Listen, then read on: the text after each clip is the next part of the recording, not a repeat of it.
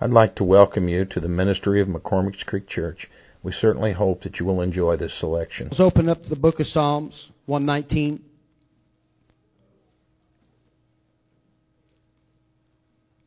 (119) 101, starting with verse 101. When you have it, say amen. I have refrained my feet from every evil way, that I might keep Thy word. I have not departed from Thy judgments, for Thou hast taught me. How sweet are Thy words unto my haste, yea, sweeter than honey to my mouth. Through Thy precepts I get understanding, therefore I hate every false way. Thy word is a light or lamp unto my feet, and a light unto my path. Thy word is a lamp unto my feet, and a light unto my path. And I don't know how long I'm going to be up here, but I want to talk to you a little bit on this thought. Just keep walking. Just keep on walking. Lord, we ask you right now to bless our hearts and our minds.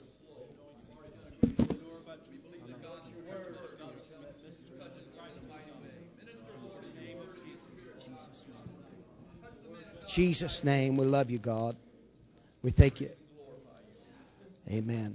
You may be seated. In this Psalms, the psalmist is saying that he lived righteously in the world. He also tells us how he did it. He kept his feet from every evil way. He kept the Word of God that he had been taught to him. And he loved the Word of God. How many of you love the Word of God?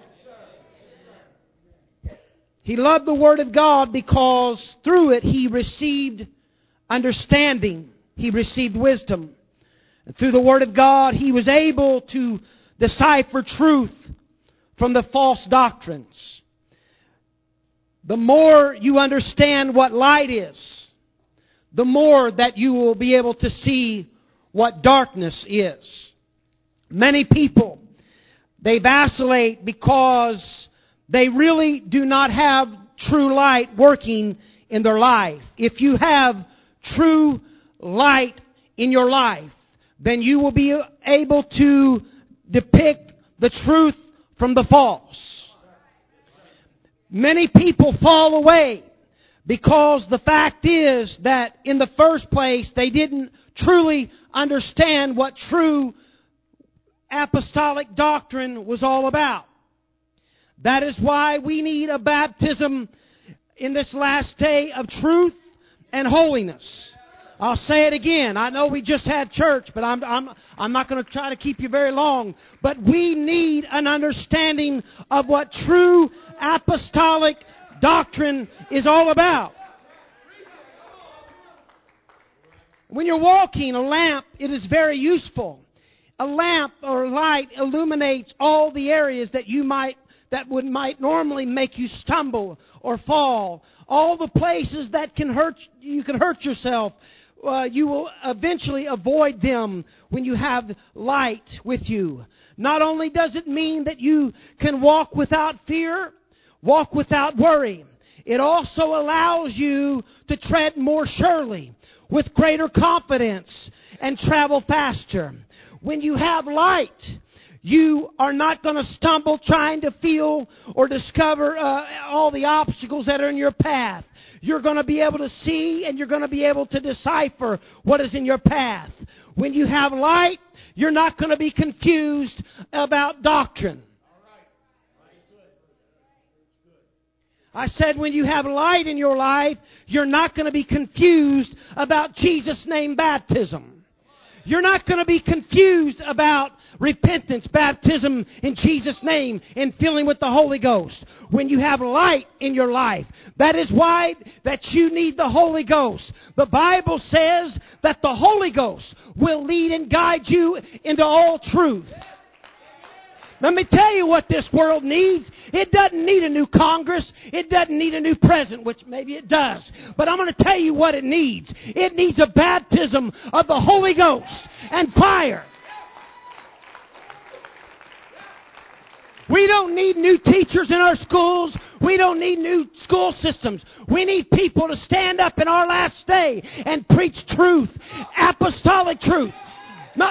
Not Baptist truth, not Methodist truth, but apostolic doctrine is what we need in this last day. I don't care how dark and disturbed your world is. I don't care how bad you got it in your job and how much debauchery you have to deal with when you go to work. Let me tell you something. If you are a child of the light, you should light up everywhere you go. Darkness should have no effect on you. Can I tell you that darkness does not have any effect on light, but light always has effect in darkness. When you walk into your schools, young people, you should light it up. Listen. You're not hearing me. When you walk into your jobs, the junk and the trash that you feel like you have to deal with every day shouldn't bother you. Why? Because we are walking lights in a world full of darkness.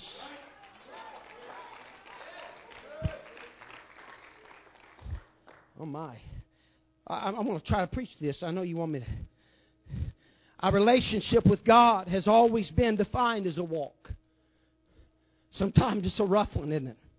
Ephesians 5:8 says, "For you were once darkness, but now you are light in the Lord. Walk as children of light." It didn't say that you had light. It said that you were light.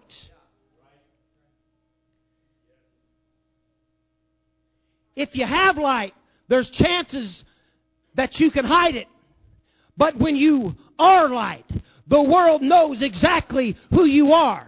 Which tells me that people that are baptized in Jesus' name and filled with the Holy Ghost, you can't hide it. You can backslide. You can go to the bars and do whatever you want to do. But when you walk out of these these doors, people's going to know who you are. Because when you've been baptized in the name of Jesus and filled with the Holy Ghost, He said you were light. That's what it said. I'm just telling you what Scripture says. Colossians 1:10 says that you may walk worthy of the Lord, fully pleasing Him, being fruitful in every good work and increasing in the knowledge of God. Romans 6:4, therefore we were buried with Him through baptism into death, and just as Christ was raised from the dead by the glory of the Father, even so we also should walk in the newness of life. Romans 8:1, there is therefore no condemnation to those who are in Christ Jesus, who do not walk according to the flesh, but according to the Spirit. 1 Corinthians 7:17, but as God has distributed to each one, as the Lord has called each one, so let him walk. Let him walk. And so I ordain to all the churches. Galatians 5:16. I say then, walk in the Spirit, and you shall not fulfill the lust of the flesh. From the time we begin a relationship with God, we are told to walk and not to sit still. We are not supposed to be standing still, because anything that stands still for too long becomes stagnant. So that means that we've got to move. We've got to push forward. I know we're going through some hard times. I know you're going through sicknesses. But if you stay there too long, you will be broken down. It's time that we go forward. Go forward. Moving forward, not falling backwards. Moving forward. When Moses led the children of Israel out of Egypt, they came to the Red Sea. The army of Pharaoh, they was close behind them, and they began to abuse Moses. They began to say stuff like, weren't there any graves in Egypt? We would like to go back. We don't want to die here. There's graves in Egypt. We could die there. And they asked him. Moses told them. He said to stand still and see the salvation of the Lord. He then cried out to God. And this is what God said in Exodus 14:15. And the Lord said unto Moses, why do you cry to me? tell the Israelites, tell the children of Israel to go forward. That sounds really simple, doesn't it? Just go forward. Go forward. That's good advice. Go forward. When Joshua, he was about to lead Israel to the promised land later on, the priest went before them carrying the Ark of the Covenant. And the Jordan River stood between them and the promised land. I talked about that Wednesday night. And this is what God told them. Joshua 3:12-13 says, Now therefore take yourselves 12 men from the tribes of Israel, one man from every tribe. And it shall come to pass, as soon as the soles of the feet of the priest who bear the ark of the Lord of all the earth, shall rest in the waters of the Jordan. Hear me. He said, as soon as the soles of your feet of the priest bear the ark of the Lord of all the earth shall rest in the waters of Jordan. That the waters of Jordan shall be cut off. What was a problem for so long? What separated them from the promised land? He said, when your feet touch it, it's going to cease to be a problem. Hear me. Listen. And they shall stand as a heap. Even though there was a barrier between them and the promised land, they had to keep walking as if it wasn't even there.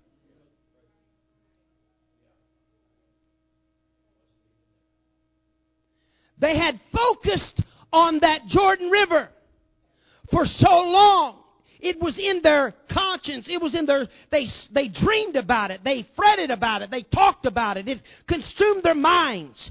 But God spoke to them. God promised to divide the Jordan River when their feet touched it, not before.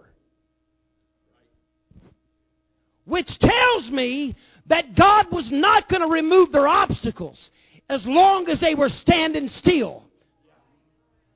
As long as they were worried about what kept them from entering into the promised land, God was not about to let them go in. He said, when you touch it, they couldn't stop at the bank, as many of us do so many times, and wait for the waters to divide before taking the step. They had to take that step of faith when there was nothing to show that it was going to happen. They still had to keep walking.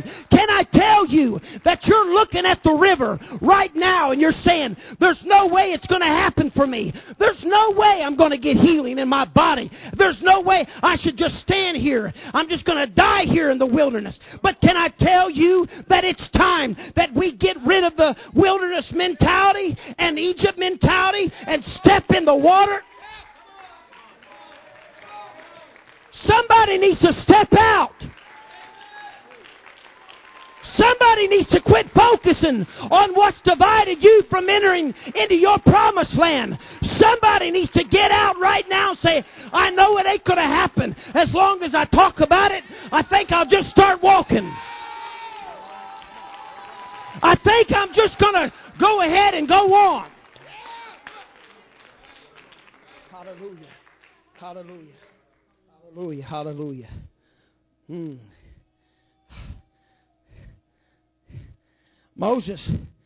Abraham was part of the great promise God told him. He said, the Lord said unto Abraham, after Lot had separated from him, lift up your eyes now and look from the place where you are, northward, southward, eastward, westward, and all the land which I see, I give you and your descendants forever. And I will make your descendants as the dust of the earth, so that if a man could number the dust of the earth, then your descendants also could be numbered. Arise. Arise. Walk. Arise and walk in the land through its length and its width, for I give it to you. Then Abraham moved his tent, and he moved and dwelt in the land of Mamre, in Hebron, and built an altar there to the Lord. A great promise from God was to possess the land. But listen, notice what Abraham had to do. He had to walk.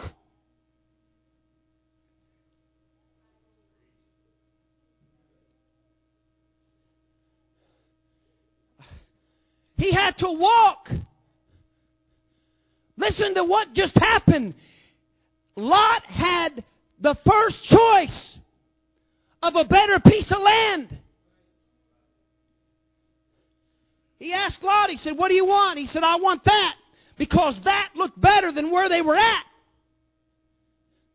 And Lot chose Sodom and Gomorrah. It had more to offer. It had more to grow. It had more to make his family flourish. And Abraham standing there. I could see him standing there with the tears and the sweat dripping down to his feet. And the dust, there was nothing. Nothing would grow there. And God, I could see him right now weeping. God, what did I just do? I just gave a nice vacation spot away. And God said, listen. He said, now that he's gone, I'm going to bless you. Because wherever you walk, wherever you walk, wherever you go, I don't care what's not growing where you're at. Somewhere between then and when they got the promise, God walked in that place and created rivers and grew streams. And what was a place of desolation? Because he began to walk, God went in there and blessed it. And now it's the most coveted place in the world. Listen to me. You want blessings from God? Don't just stand there. Don't just sit there. Don't just fold your arms and not worship. We need to get up and go forward. Hallelujah. Hallelujah. Hallelujah. Psalms 23.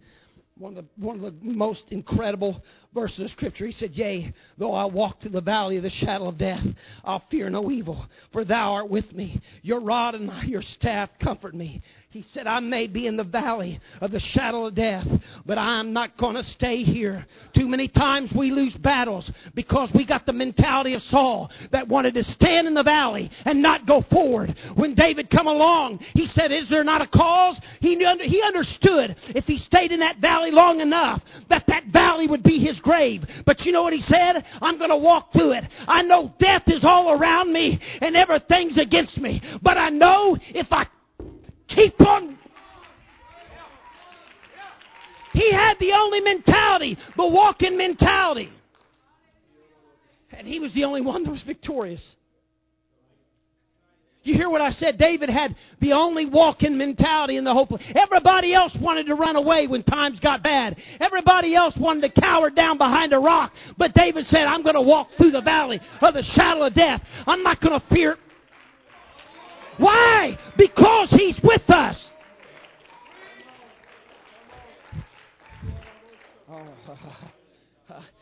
You know why we stand still so long? Because we're not convinced that God was with us. If you knew God was with you, what in the world would you try?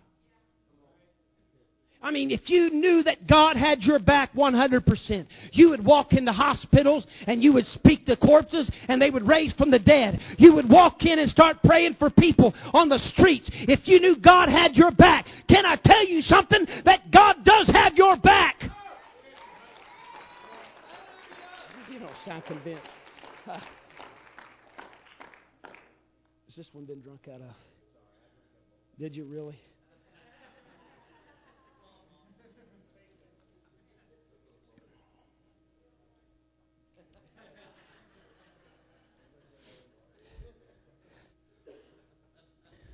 I'm almost done. I didn't get to preach all my message, but that's all right. Daniel. 3 men. 3 men, Shadrach, Meshach, and Abednego. They refused to bow. 3 Hebrew boys in Babylon. These 3 men, they refused to fall down in the midst of a place that they could have died in. They knew they were going to die in if they didn't bow. But because they stood for God and they did not face or stand for the false idolatry in the land, they was going to lose their life. Wonder how many of us would have just dropped to the ground right then just to to spare our lives, just for the day. Just for this, so we don't suffer. Because our family needs us. Because the fire's hot. And we just bow for a while. God knows where our heart is. We just do it. So they refused. They refused to walk the way of the King Nebuchadnezzar. King Nebuchadnezzar, he throws them in the fiery furnace. He gets it 7 times hotter. And the men that threw them in that fire died at the door. Tells me that Shadrach, Meshach, and Abednego should have never even made it to the fire.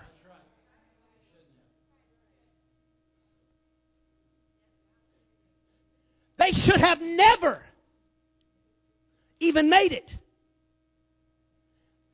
None of y'all, none of us should have ever made it this far. Why in the world do you think that God's going to leave us now? Oh my. We should have died at the gate.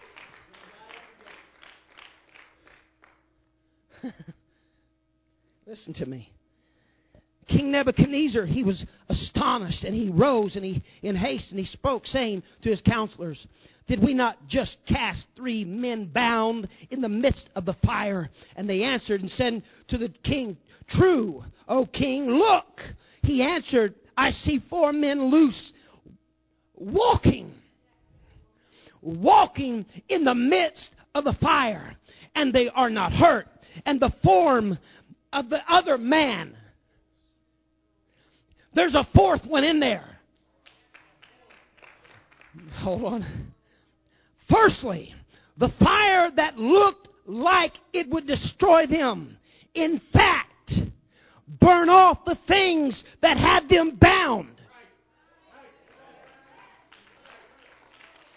The trial released them to be able to walk." You hear me? The trial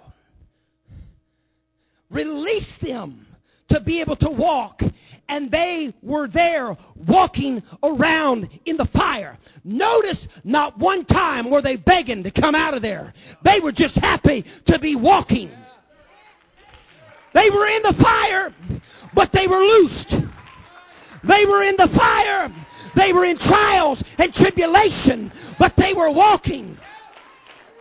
It reminds me of Paul and Silas when they were in prison, bound to walls. They were bound, but they began to sing and they began to worship God, which tells me that you can be bound in your physical body and still in your spirit you can be walking. You can be dancing. You may be in a wheelchair, but you can still worship. Hallelujah. Hallelujah. Hallelujah. Hallelujah. Hallelujah. Hallelujah. Hallelujah. We got to continue to walk. Walk with God. We got a misconception in Pentecost. It makes me sick.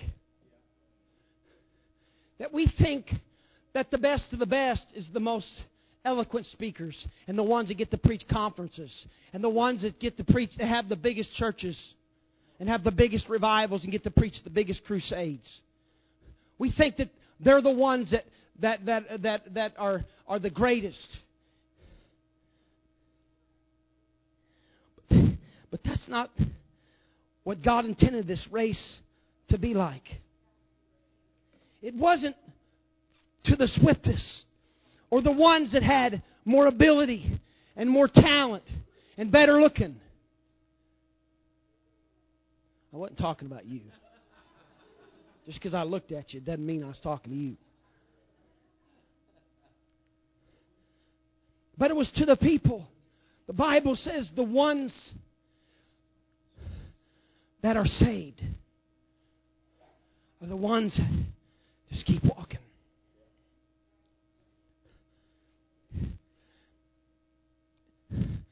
You may get knocked down, And there's going to be times where you reach way down in your heart, your soul, and your mind, and you try to find every bit of strength that you've got. And you look around and everybody else is soaring. Everybody else is running. And you think, well, look at them. They got it more on the ball. They got more talent and more ability. But that's not what it's about. The Bible says that he that endureth to the end, he that keeps walking. This keeps going.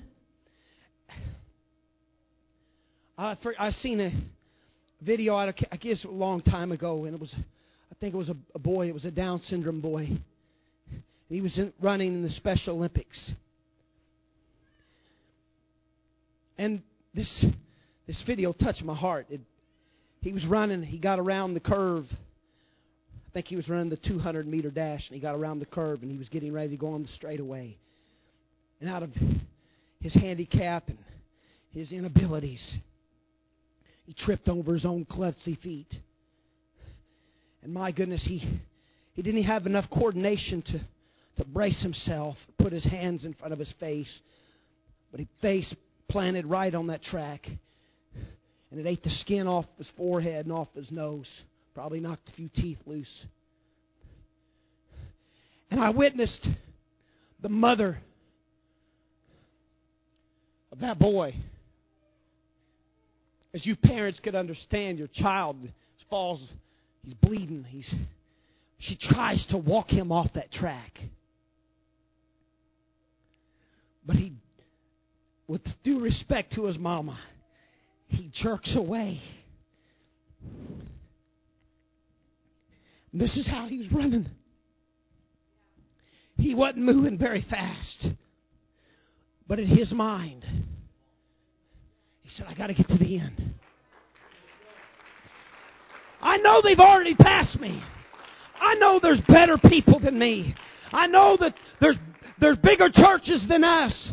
But listen, just because we've been knocked down doesn't mean we stay down. We're going to claw our way to the end. And when we get to the end and he splits the eastern skies and the trumpet sounds, this church is going to have the same reward as the big churches. Where we've got to keep going. We're going to suffer pain and we're going to have wounds, but we got to get back up.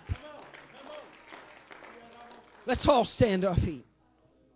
Hallelujah, hallelujah, hallelujah. Well, I wish God wouldn't have had messed everything up. So, and now we think, what a mighty God we serve. He already done it before I even got up here. There's people who've walked in this place. You're so discouraged. You feel like you're no good to anybody else here. You feel like just giving up. God's speaking to us tonight. We just got to keep moving, keep walking, keep going. Don't quit. With every eyes closed. Oh, I can't improve on what God's already done here tonight.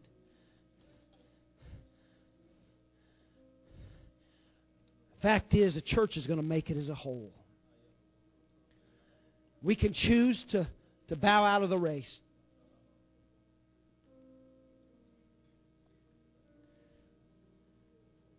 We can choose to believe what God has got in store. We can say it's for somebody else. I told the church Wednesday night when they sent the 12 spies to Canaan. And they all went over there and they seen all the goodies and seen the great land and the houses that they never built, and the fields they never plowed. It was a promised land. And 12 people come back. 10 said, well, we can't do it. There's giants in the land. There's a Jordan. 10 people said this race is not for us. But 2 people said they did. 10 said they couldn't. And 10 didn't. But 2 said they could. And 2 did. I want you to hear what I just said. 10 people said we can't. We can't finish. We can't make 10 people said we can't finish. And they didn't. But 2 said they could. And they were the only 2 that did. You got to make up your mind if this race is for you or not. But as for me, the minority, usually is the ones that say we can. I'm going to say we can. We can do it. We're going to make it. You're going to make it. Hallelujah. Let's lift our hands to the Lord. Let's begin to worship God. I'm going to open these altars. If you want to come, you can. Hallelujah, hallelujah, hallelujah. This altar's open anytime.